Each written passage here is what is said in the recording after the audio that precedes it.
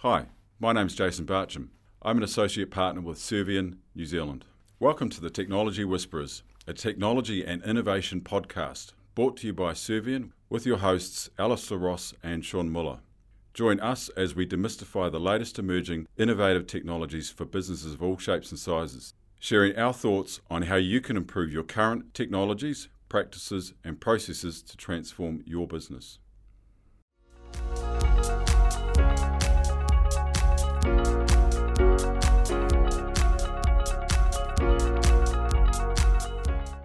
Good afternoon, good morning, good evening, and good night. Wherever you are in the world, this is the Technology Whisperers with Sean G. Muller. Good day, Sean.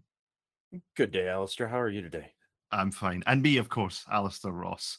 Your two hosts here, the follically challenged wonders, as always. on our binary episode, we are all on. This is episode 11 of the Technology Whisperers.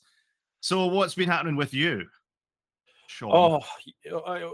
Work is going crazy. We've got a lot of stuff going on. The podcast has been hugely successful. We got lots of people reaching out to us, both interested in giving us topics. The list of topics we have is quite long, and we expect to have some new guest hosts or some new guests joining us in the coming weeks and months. So keep listening. Yeah, well, I mean, you can't see my face, but I was fist punching the air there when you were telling us all that. So that's really awesome news. I love to hear that. I love to hear and see how just engaged our listeners have become with the podcast. I'm really enjoying the interactive nature of it. So we've got people reaching out to us on LinkedIn and other methods as well. So if you, of course, I think I said this the last time when we were on the podcast, if you want to get involved with the podcast, if you've got suggestions, feedback, anything of that ilk, then please do get in touch. And I'll give you all of those methods of getting in touch with either Sean or myself at the end of the podcast. Now, I have been off. I've been off for the last couple of podcasts, and my apologies for that. I was with the dreaded lurgy. I had the COVID, and I think both of us now have had it, and it's hit us both quite hard. So It's not this 2 to 3 day thing like everybody else seems to get. It seemed to really hit us quite hard, which is just rubbish. I don't think we're the spring chickens that some other people are, Alistair. I think you and I have been around the block quite a few times, and I think that caught up with us. But yes, we had a couple really good episodes, and we brought on a couple of really awesome guests. And in fact, we've now had Amanda on twice to talk about women in technology and women returning, people returning to technology after taking breaks. And both of those episodes actually have gotten really good numbers of people listening to them and really good reviews coming back to us. That is awesome. Really, really cool to hear. All right. Well, without further ado, I think we better move on and introduce today's podcast. So, as you may have known by listening to one of the earlier podcasts, I can't remember which number it was, maybe something like 2 or 3. It was one of the earlier podcasts that we did. We talked generally about security. This podcast today is on the topic of zero trust security. And I wanted to just roll through what zero trust is. You may have heard of it. And I think if I was in the position of CISO, CEO, CTO, that sort of person, I would be interested to know what zero trust security is all about, because it is becoming very important. And I would say, so it's definitely worthwhile tuning in if you don't know what zero trust is. And I think it's really worthwhile starting to think about adopt it if you're not already adopting it in your organization. So today's agenda, I'm going to run through what zero trust security is and why you should care. Zero trust is not a buzzword. I will talk about that, and how you can adopt a zero trust security model. And then, Sean, you've got a little bit about all of the bits and bobs that kind of talk to the technology, I guess. So I'll talk more abstracted, more high level, less tech, and then you've got more on the actual technologies which sit in the background of all of this. So in the technology future, micro-segmentation, software-defined networking, software-defined WANs, containerization, usage-based modeling of data access, all of that great stuff. So really, I think it's a real game of two halves we have lined up for you today. Some facts, first of all, and this is part of why you should care. So fact number one, and this is according to a 2018 study, a cost of data breach study. The average cost of a data breach is 3.86 million US dollars, with an average cost per lost record or stolen record of $148. So that's the Annabelle Graham IT Governance Audit 2018. And of course, that doesn't put into respect the cost of your reputational damage. That could be much wider. And it only takes a few headlines back to think about some very large organizations in New Zealand that have been affected by ransomware, by malware, and by all sorts of other wares in the last very recent history. So we have an audit-based compliance aspect in the Privacy Act as well. The Privacy Act was, of course, updated in 2020 here in New Zealand, and there's a lot more that you have responsibility as an organization to report data breaches and data loss as well to the commission, to the government, and there are fines associated with that as well, of course. So it's really important that you do whatever you can do to protect your organization, not just for the good of your organization, but for your financial and reputational respects as well. Sean. And yeah, well, and Alistair, I think it's worthwhile us noting that analysis of these data breaches. You highlighted the ransomware and phishing attacks and things like that we are seeing more and more and more. But the reality is that most of these large data breaches are caused by people internal within the organization doing something they're not supposed to. Either they're doing it maliciously or they're doing it accidentally.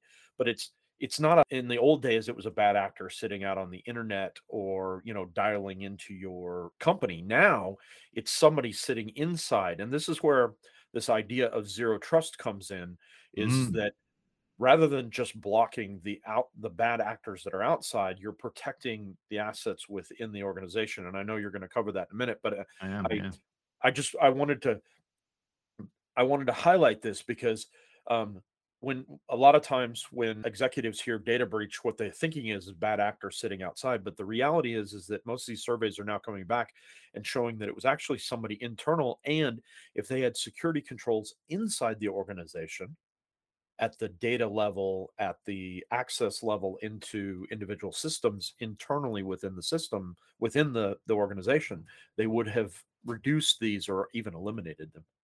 Absolutely. That dovetails very, very well into my next fact. So these are like pre-facts before I get into the meat of it. And so this fact is really important. So if you haven't updated your IT security policy, the likelihood of you still using standard usernames or passwords, or even slightly advanced from that, the single sign-on technology, bear in mind that they do not necessarily reveal that a user's details have been compromised or a device has been stolen. So when your security team or your network team or your SOC is looking through all the logs and so forth, if they see Bob logging in, that doesn't necessarily mean that it's actually Bob logging in. They'll just see it as Bob logging in. But Bob could have had his laptop stolen. He could have had some malware, ransomware, other software, some hacker on his system pretending to be Bob.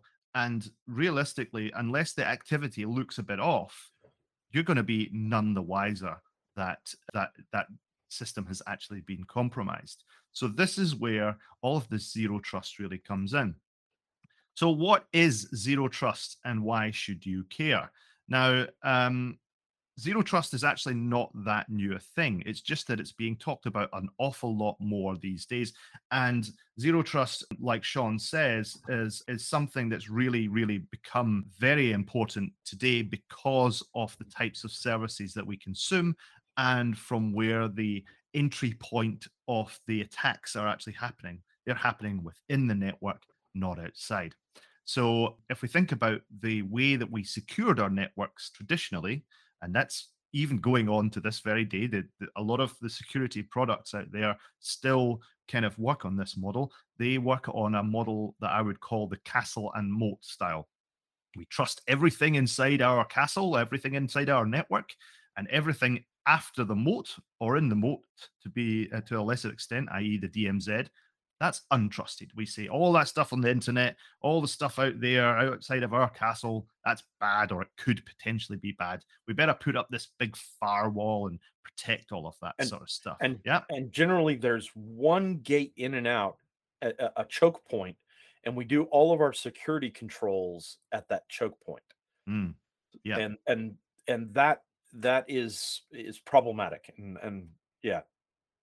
Yep. So that model there, the castle and moat, as I call it, it was a decent model when all of our infrastructure was based on our own physical networks in our own server rooms. So really, if we think about the cloud's been around for like properly for 15 years now. And when we were running our server rooms and all the rest of little server rooms, maybe even we were co-locating to another data center by some other company, but effectively it was still like our own equipment, right? That was a reasonable model for those sorts of days, but it hasn't really been a reasonable model since at least we went to the cloud, but probably even further than that. So zero Probably a trust. little, yeah, probably a little before. Yeah. As we began offering internet services, and people were building more and more internet connections and offering more services, I really think, and consuming more services on the internet. So as we opened it up to people internal to our networks, accessing things that were out on the internet, like Yeah. being able to go and buy stuff or browse websites. Yeah, Really, this I kind model, of think about it as the timeline of when zero trust really became very important would be around the time of the iPhone, right? It's yep, when the yeah, iPhone started to become prevalent, right? So the iPhone came out in 2007 now. yep, So like yep, you said at the beginning about how we are not as young, we're not as spring chickens as we are. I mean, I remember when the iPhone yeah, came out, right? And yeah. it is most definitely something which is not new.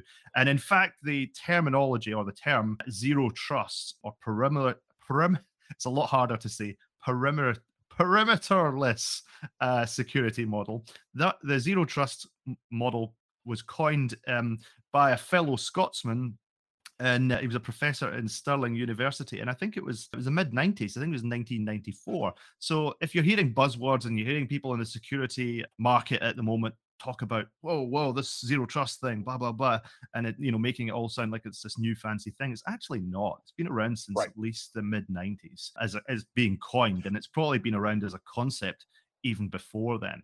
Well, So yeah, anyway, sorry. we actually tried to. I was going to say, even when we were on premise, so back in the 90s and early 2000s, I was doing network engineering and network architecture, and we were trying to. We did try several times to implement what was borderline zero trust networking. Essentially, we placed firewalls at the gateway of every network segment, and the reality was is that most of the applications that had been developed around this idea that they could talk to everything and do everything they wanted to, and they didn't work properly through a firewall. So in the probably the noughties, as you refer to them, the early 2000s, the noughties, we began backing off of the idea of a firewall at each gateway because the applications just wouldn't work properly. Yeah, yeah, that's right. So it was a decent infrastructure model to have that castle and moat, the big firewall, big chunky firewall, looking at all of the traffic, even doing intrusion protection, intrusion detection systems Yeah. on top of that as well. That was fine for when we had the physical networks in our own server rooms, running our own software, where we had the physical CDs for. But as the time went on, and the software that we started to consume and the services that we started to consume were all on the internet. All of the software really these days, if you think about half of the stuff at least that you use is all SaaS based. And how many pieces of software that you use today is in a web browser? Like Right. I Right. don't actually have any software running apart from I use Adobe Premiere Pro, which is hooked up to the cloud anyway. But like that's the only old school kind of fat application that I run, and that's for editing videos, which kind of has to run locally. But if you think about it, all of the other software, and even that to some extent, all talks on the internet, all has a call home at least. But Oh even yeah. but Microsoft Office 365, you think of it as like still this old word processor that kind of sits on your PC, but actually by default, I think now all of the words that you type in your keyboard automatically go back to Microsoft or Microsoft's partner services, and they get checked for validity, the grammar checking and all that sort of stuff. So it's all actually online, and it's Oh yeah. crazy. So you think about it, even the most benign sort of looking Well, even the traditional operating app. systems, even the Yes. operating systems, right? So Windows, if you're running Windows 11 Or and you 10, even boot up, 10. even 10, and you boot up, the first thing it does is it tries to go out and check to see that you have a valid subscription to be running it Yep. and to see if there are updates. And it'll run with no network connection. But I mean, phones, we've gotten so used to phones being constantly connected that we've just now accepted that any Mm. device is constantly connected to the internet. The danger with that is that it's constantly connected to the internet. Yeah, and I think that ubiquity, that the good thing about the ubiquity or the pervasiveness of these internet connected devices, whether they be laptops, mobile phones, or even servers, is the instant on availability of Yeah, information, right? That's the convenience factor. That's why it's so useful. The telemetry that the devices provide and get back all the time. I mean, I know I can tell you right now where the closest chip shop is to me and yep, what time it's open at, and what how many ratings out of 5 it's got and all the rest. I can tell you within split second that. But that is it's a double-edged sword, right? It has its that's right. good sides and its bad side. And the bad side is that having that always connected access to information has that downside where the data could be intercepted and be used against your network. So Right. today we can't trust the stuff on our network at any point. We can't trust it internally. We can't obviously trust it externally or on our demilitarized zone, that kind of middle ground, that place between the internet and our own network. So thus a perimeterless network. I don't know why I can't say that. It's like purple burglar. What's it? Purple burglar alarm. Our Scottish people can't say that apparently, and I've just proven it again. So anyway, this You should say Castle Wallace. Castle Wallace. So a castle with no walls. Walls, right? Yeah. Yes. Instead of Wallace's perimeter. castle. So the zero trust security model has started to become a really important and often talked about concept in the realms of security. And I think with the whole point of this podcast, as I always say every single week, is that this is all about taking all of that high tech talk that we talk about and really just boiling it down to its most basic, its most core principles, and seeing why it's an important thing that you actually need to be talking about. So I don't like to be talking about buzzwords on this podcast. That's not why we're here. We talk about what things are real, and so that's why I think that zero trust is an important aspect to talk about now. It's certainly topped the charts in terms of Oh yeah. buzzwords in Well, 2021 and 22. and so we're going to jump in a little bit into why it's not a buzzword and go into it. But I want to throw this out to you, Alistair. So is there an alternative? So is there a way to build a system for an organization that could still theoretically operate where everything goes through this choke point? Because I think we do see this in very limited use cases, like SCADA networks for power companies. So back end control networks for power companies. I'm sure that the defense forces in every country have back end networks. But I think from a business, they need to understand that there's a massive cost associated with trying to do that. And part of that cost is a lack of access to services. Because Mm, to do that, to your point, everything that people do on that network has to then be brought internally into the network.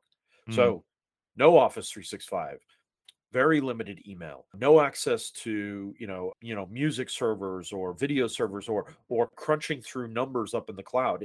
It becomes a very expensive endeavor to build out all of that infrastructure to be able to accommodate doing all of their work internally without taking leveraged advantage of those SaaS That's network products. that's exactly right.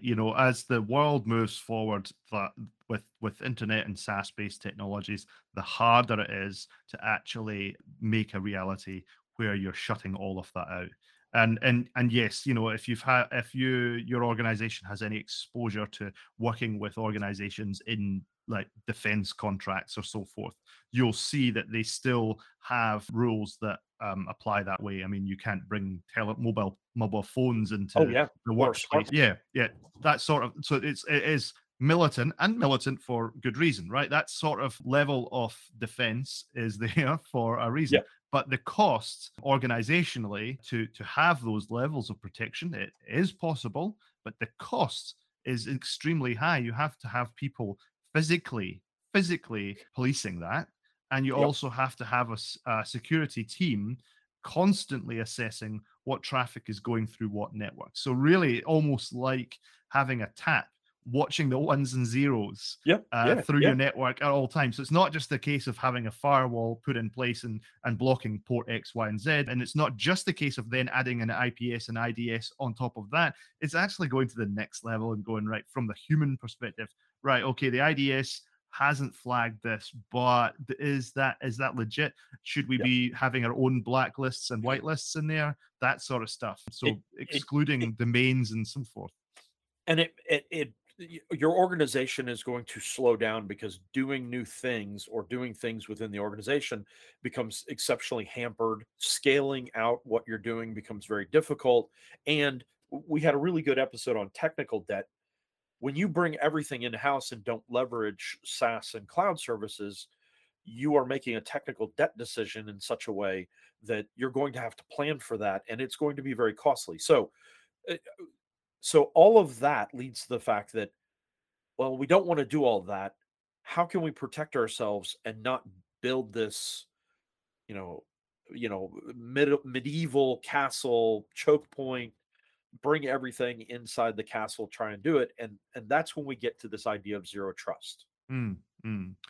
Yeah, and I think the thing about adopting a zero trust model is that it's not something that you're going to be able to do overnight. Now, the security companies out there, a lot of them, the ones that sell you firewalls, the ones that sell you traditional security products, they're going to tell you that just do the old castle moat thing and you'll be fine. They're still evolving.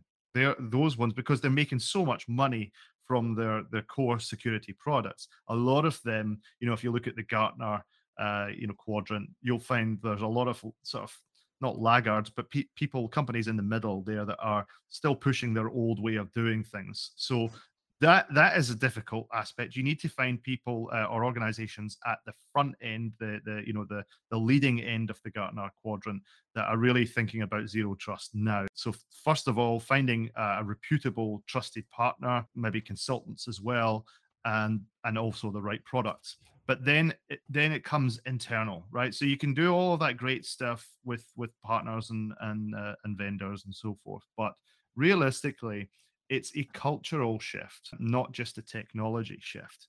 So Yeah, you're going to have to retrain if you've got security people inside your organizations or even just your IT team.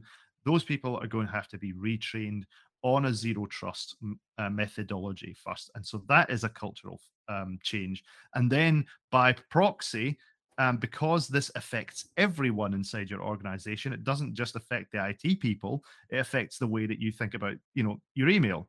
Phishing, right? Phishing is the obvious example, right? You get an email, it looks like it's legit, it comes from your boss, it says, hey, can you click on this link and go do oh, whatever it is? And it next, says no, no, no. It says, "Hey, can you go down to the chip to the dairy and pick me up, $2,000 worth of Prezi cards, yeah, and then email me through the serial numbers off the back of them because I'm going to give them out to all the employees." And then you find out later it didn't come from your boss. that's it. Yeah.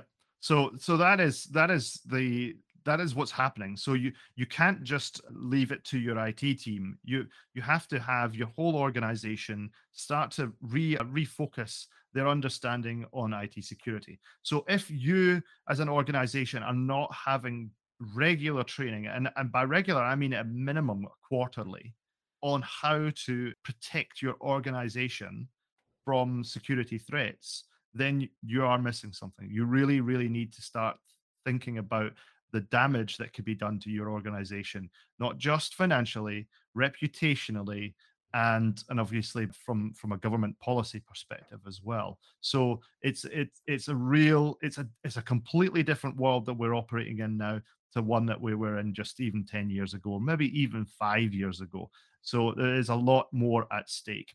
So how do you adopt a security trust model, a zero trust model, I think is kind of where you're getting to there, Sean. So first of all, it may appear obvious or not, but assume that all activity on all of the networks in and out of your corporate network is untrusted until, and this is the important part, this is the sort of real clencher for zero trust. Until, so like zero trust, I guess if you just take it by the name zero trust, you just don't trust anything.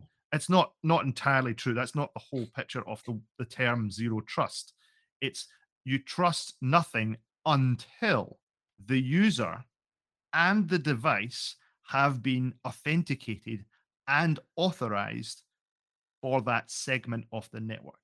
So then, so and let's go one step higher, because the networking people will get that completely. It's not trusted to access that service, that file, or that piece of data until they have been validated, the person, the device, and that they have authority to access it. That's absolutely right. Perfect. That's really, really good. So yeah, so we're not just talking about, simple permissions here.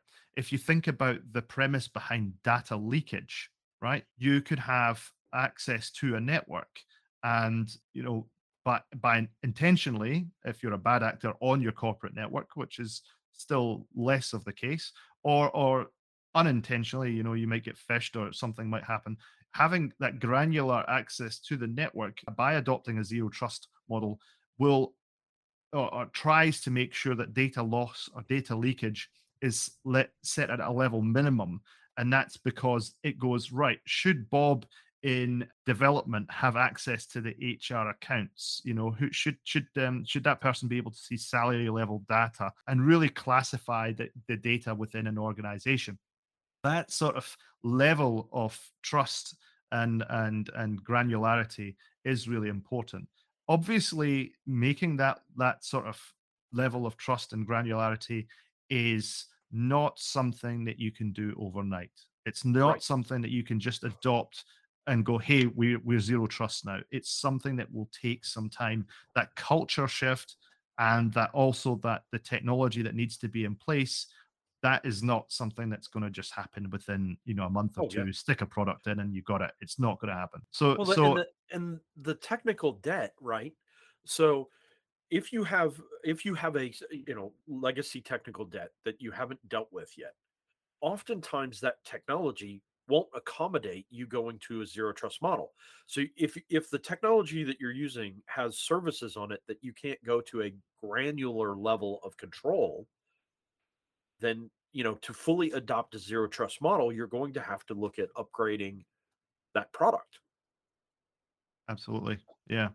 So another aspect as well is just talking about the legacy technology. The legacy technology in your network might still be quite acceptable. It's just that you might not be using it to its fullest extent. So you could be looking at your network administration, and this is an area that, again, from Sean, your background, and to a slightly lesser extent my background, we were both network admins, working on Cisco gear and stuff like that back in the day. All of these devices did things like AAA. We also did Right. things like Radius, but we also did things like segmentation. So that's not new. There's nothing new in there. But if you look at a lot of corporate networks, you might find that the segmentation is quite lightweight. It really Yes. is like, wide open. You have one VLAN, for example, which kind of does all of your corporate office space. So literally, there's no segmentation. Say HR, finance, the developer staff, and other staff. They're all in one big VLAN, right? That's, if you think about a zero trust model, having it better segmented to say, well, HR, is there any reason that they really need to be able to talk directly on the same kind of piece of wire, as it were, to the developers? Does HR need to physically talk to them over that same, or can they go through an outway, a gateway, and then into that network if they really genuinely have to have some sort of interaction with their network. So it's not that part itself is not new, but I think it's worthwhile bringing that up, that having your segmentation done a bit more granularly is, thoughtfully. yeah.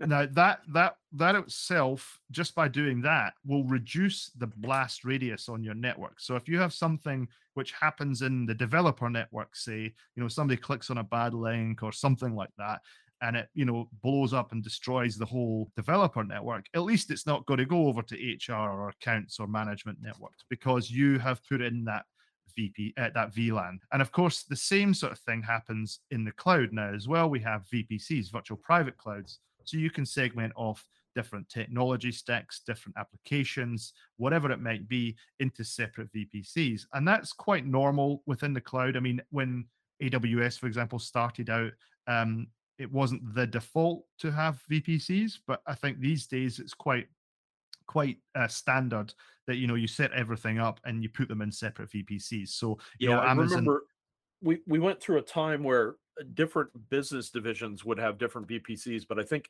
most organizations that are mature in their cloud adoption are now going to services level VPCs. So all of the services associated with a particular application or business service are in a separate VPC. So you might have the accounting team might have a VPC for monthly accounts, and the yearly accounts might be significantly more application heavy, and they might have a completely different VPC for that.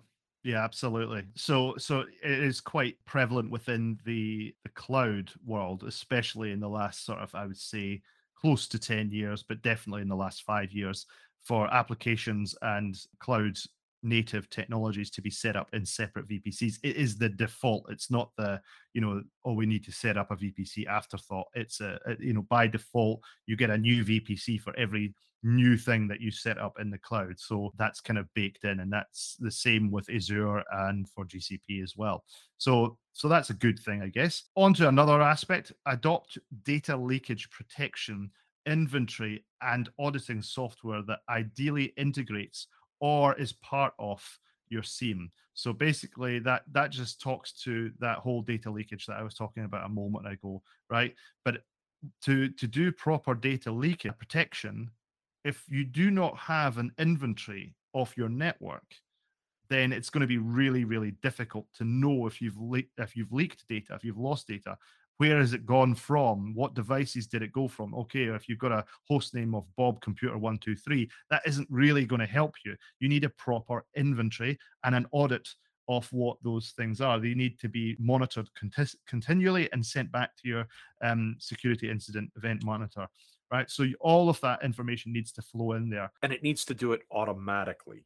Yeah, that's exactly what I was about to say. The automation aspect of that is very important, because doing a manual inventory, and this is like, some security firms will still recommend that you go off and do a manual inventory of all of your assets. The reality of doing that these days is almost futile, because we have not only our own assets in physical space, like our laptops and our mobile phones and all the rest, but how many rogue devices do you think you've got on your wireless network, for example?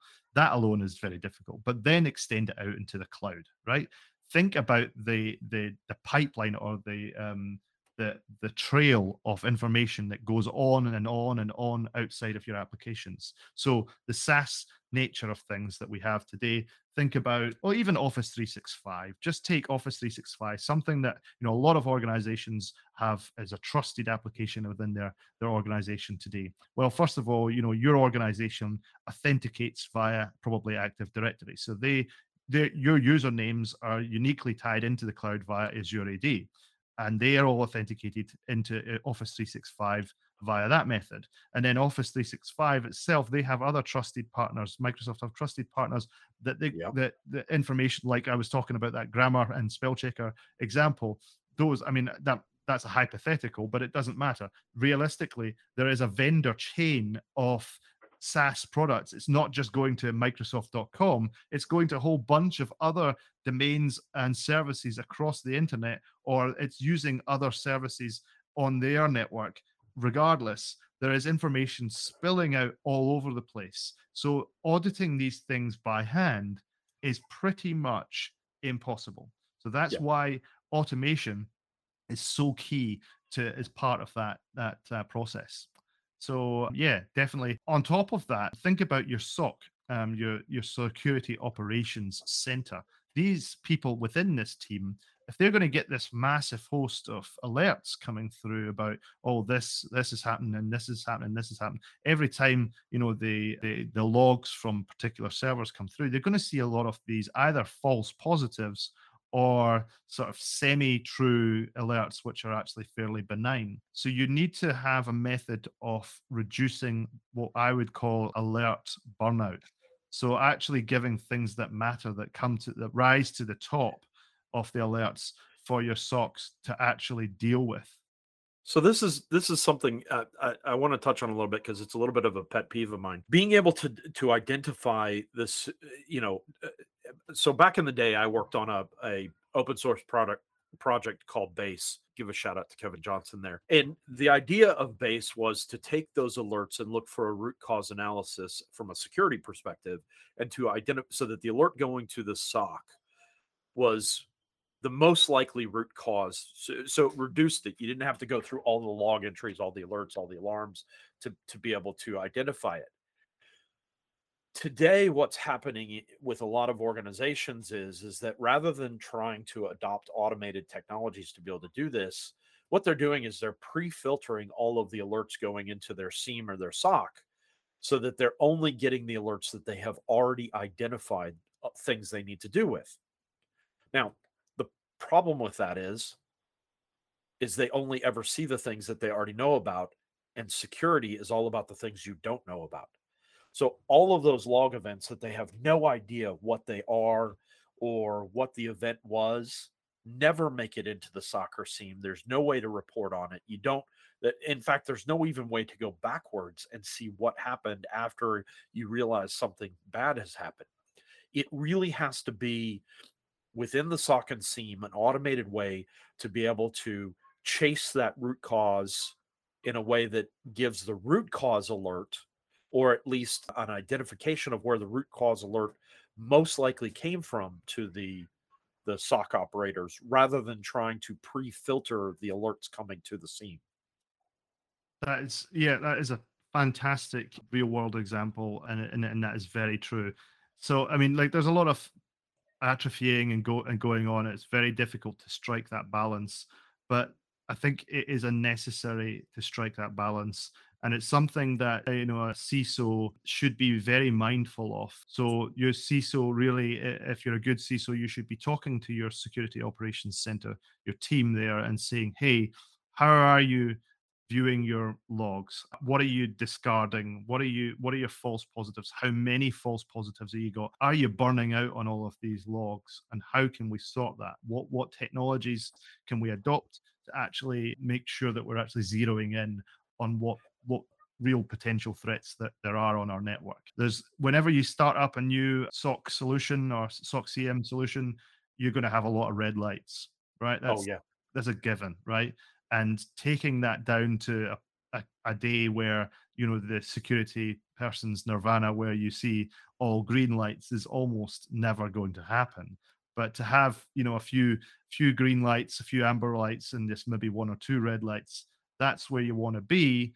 But in order to do that, you've got to have a very, very good way of basically understanding what false positives are and really identifying them properly.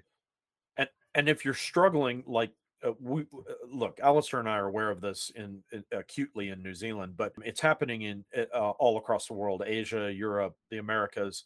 There is a shortage of security operators, because the reality is that in the old days you would just say, well, we'll just hire more security operators to be able to cover off all the alerts and chase all of them out. It's not happening. I think we we did an episode on AI ops, and we touched a little bit on AI SecOps. We might do a podcast episode if somebody's interested. And if somebody out Mm. there is an expert in it would like to come along and talk about AI SecOps and what it is, we'd love to have you on. But Yeah, I think we yeah, need to do a deep dive because uh, security operations is even worse off than regular IT operations. I mean, regular IT operations, you can find people that want to go into that. There are so few people that actually know security and can do security operations that without these tools to automate some of it's just you're never going to catch up with everything. yeah, yeah, absolutely. And the fact is that you could be looking for needles in haystacks a lot of the time. Really, really difficult world. So yeah, that would be a great opportunity, I think, if you do have AI SecOps experience and understand automation of those particular of security aspects, then we'd love to hear from you. That'd be great. Yeah. Yeah, so I'm going to leave this particular aspect on, but just as a reminder, I think overall the most important thing is, again, just reiterating the fact of training all your staff about adopting that culture of zero trust. You have to give briefings where you probably provide phishing examples of phishing attacks, large scale data breaches, and so forth. In my previous company, there's a whole bunch of companies out there right now that are doing sort of animated videos, and sort of some of them have got like Hollywood actors and stuff like that. So little videos they get sent to you via email, and they're just sort of like 5-minute training videos to sort of tell you, hey, this is what security is. So it's actually in fun and engaging for people who are doing real jobs and not geeks. And so that's pretty cool. But on top of that, what they also do as well is they have little gotchas. So they'll send phishing attacks, fake phishing attacks, pretending to be from reputable brands in your country that So it's quite common for people to click on links from banks and so forth. So they'll pretend to be a bank that you might bank with. You press on the link and then it goes, sorry, you failed this particular test, but thank God it wasn't a real phishing attack. It was just us trying to see who needs more training. And that goes back to the CISO or the organization to say, hey, these people have failed the phishing attack test. By the way, you might want to train them up a bit more. So those things are, I would say, if you're taking security seriously, having these routine training sessions and tests almost is a really valuable thing to do, and will really reduce your risks of exposure. So definitely give them a consideration as well. Sean, so we've really kind of talked about the theory and the reasons why that you would want to go into adopting a zero trust level of security and adopting that culture. But maybe we could dive just a little bit into the areas of technology that exist around zero trust. And so you've got a few areas that you wanted to discuss today. Yeah, I Could you think introduce? well, yeah. So we started diving down into a couple of these, and what it is that, again, this podcast is about demystifying both for the business side, but also for the technology side, to be able to talk to the business, right? So if the business has been listening to us up till now, and they feel like that they can go and talk with the technology teams about what zero trust is and what they're aiming for, it'd be good. Oftentimes they go in and they go, yeah, we need to be doing zero trust, and that means we need to have VPCs. And the technology team says, well, we have VPCs.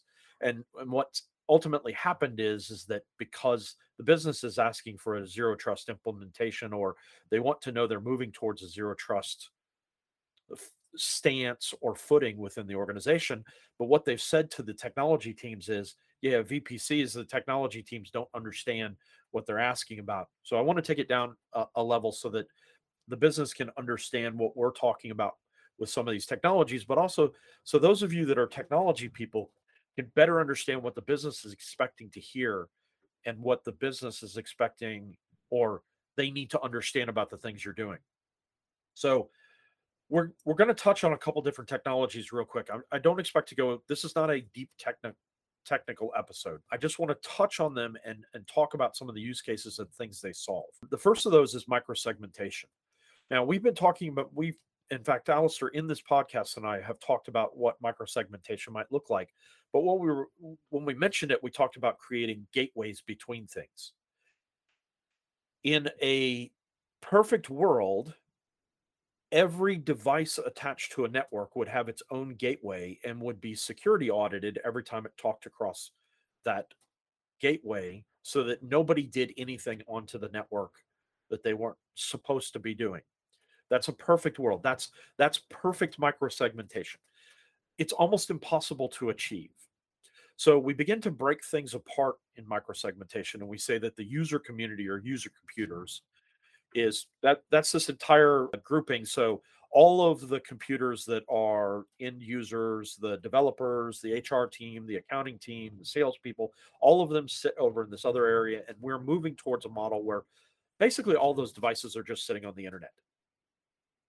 The services they're accessing are what we're talking about segmenting off. So all of the cloud services, all the SaaS services, even any on-premise services are segmented away from those user computers in such a way that we can control them. Within those spaces, we then segment them down as much as we can with still allowing the applications to work.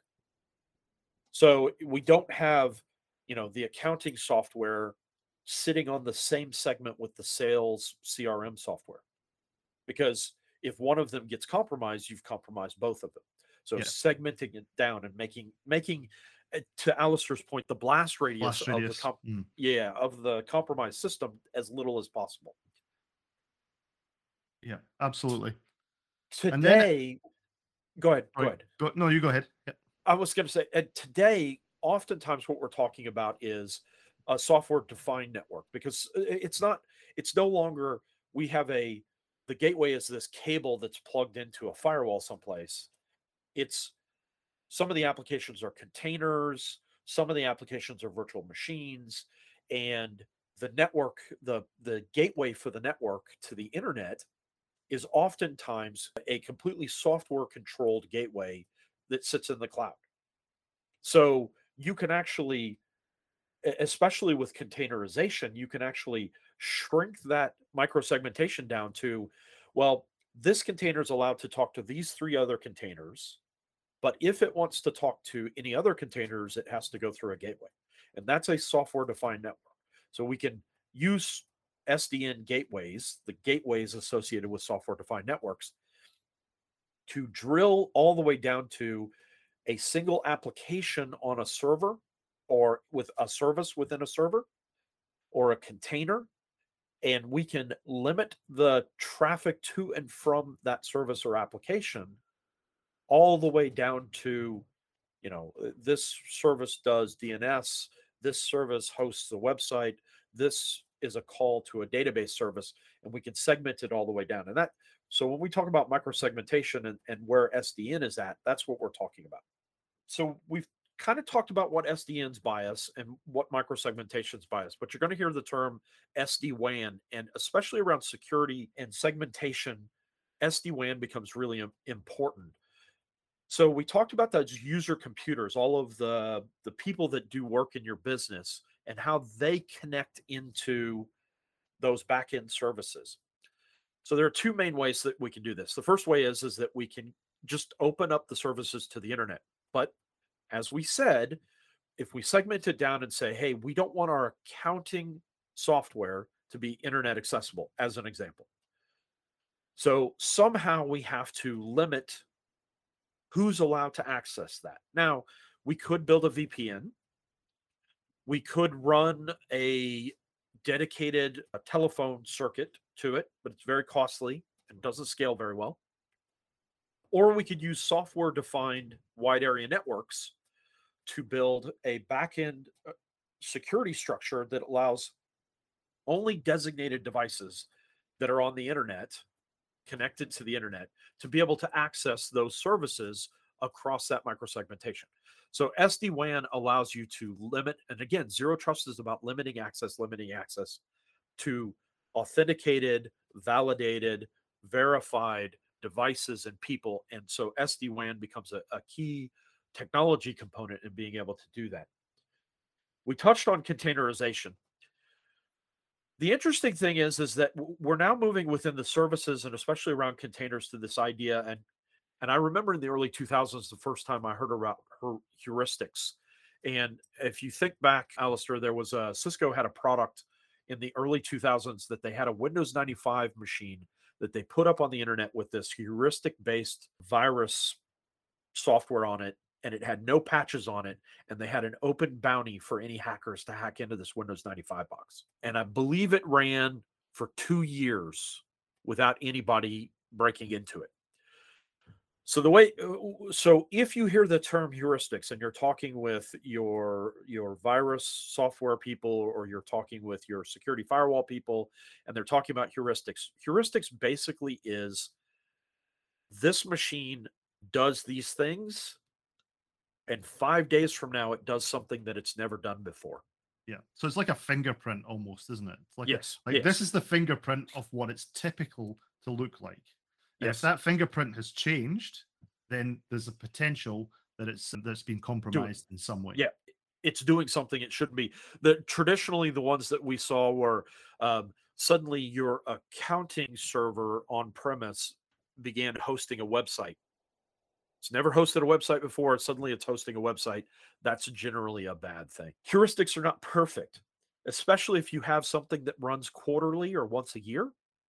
A heuristic fingerprint that's been done on day-to-day usages, every time that quarterly job runs, the heuristics doesn't realize that that's a legitimate thing, and so you get a false positive. So heuristics is not a magic bullet, but it becomes a part of a zero trust environment that you're looking at it. And by the way, the Microsoft security services use heuristics to be able to identify when the functionality of things change.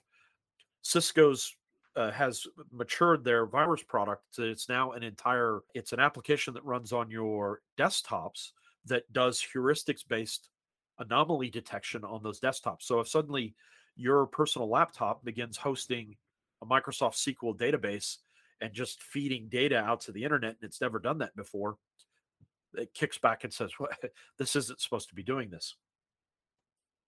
Very good. Yes. So we've talked to most of the things we're talking about are networks and how networks to solve this, but I've got some bad news for you. So zero trust is not about solving everything using the network. Zero trust is about taking that authentication and that role-based access to the application and even to the data. So nowadays, when we talk about zero trust, and if you're in a modern zero trust stance, you may open up the application to the internet, but you may limit who can access what data on the application down to only authenticated and authorized people. So you may want to say, yeah, this one client of mine can look at their invoice and the state of the shipment of their order to them, but they can't query it for their neighbor's business.